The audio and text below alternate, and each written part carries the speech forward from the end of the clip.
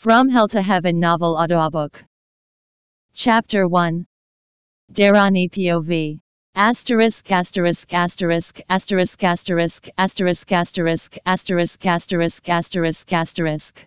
Now I am Mistress Dharani Kashmira, sitting on his king-size bed and waiting for my husband to come. I don't know anything about my husband. I just know his name. I don't even know what he does or anything about him. It's an arranged marriage, but I am happy that he helped me to come out of the hell, and I will be thankful to him for this. I came out of my thoughts when I heard the door sound. My heart started beating at its fastest rate. I can see him through my veil. He is coming near me and I am feeling goosebumps. But suddenly he held my hair in his fist. Ahhh, I cried in pain and he made me stand still holding my hair. What is he doing? Why is he hurting me?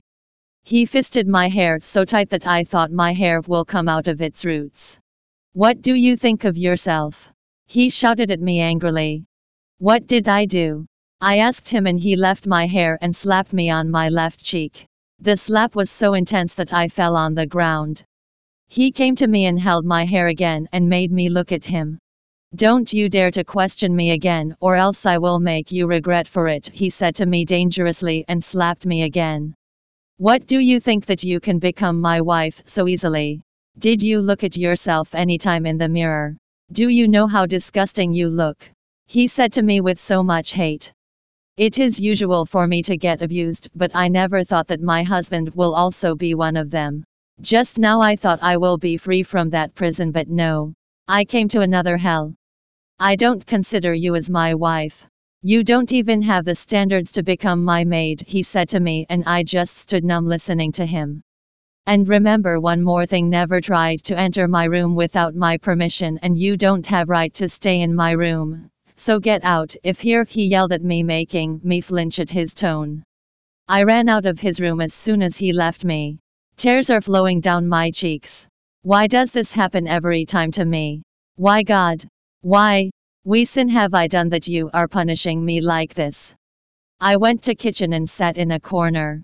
Even in that house I used to sleep in the kitchen, but I never thought that the same will repeat again. I don't know what is written in my fate, but I can't live this life anymore. I want to die. I can't take this anymore, but I remembered my grandma's words. She told me to be strong and fight for myself on her deathbed. I was in my thoughts, but soon I slept there in the corner of kitchen. Akash POV. Asterisk asterisk asterisk asterisk asterisk asterisk asterisk asterisk asterisk. Next day I woke up and went downstairs to check what she is doing. I looked for her everywhere and at last I came to kitchen and saw her sleeping at the corner of kitchen. Finally she came to know what her place is. I took a jug full of water and threw it on her face. She woke up with a jerk. She rubbed her eyes and looked at me. I went near her and held her arm, making her flinch and made her stand. Do you think you are a princess here that you are sleeping till now? I asked her. She nodded her head in a no. Are you dumb? I shouted her and she nodded in a no. Then tell me in words, I yelled at her. No, she answered. Listen to me carefully. You are not my wife. You are just a maid in my house and you don't have any rights to live anywhere in this house. You are permitted only to the maid's room and you will do all the works of this house. One more thing. Don't you dare to break these rules or else you will be punished, I said to her dangerously, and she shivered listening to me. Good. She is in control, he thought, and jerked her. Now go and prepare breakfast for me, and yeah, don't you dare to have your food before doing your work, I said to her, and she nodded. Words, I shouted at her. Yes, she answered looking down. I left her, came to my room. It's good that I convinced my parents that we will stay alone here. If she breaks any of the rules, then I will show her the hell. I got freshened up and went downstairs and saw her arranging the dining table. She heard my footsteps and looked at me. I didn't care about her and went to dining table. She served me my breakfast with shivering hands. I took a morsel and it tasted so she is a very good cook too.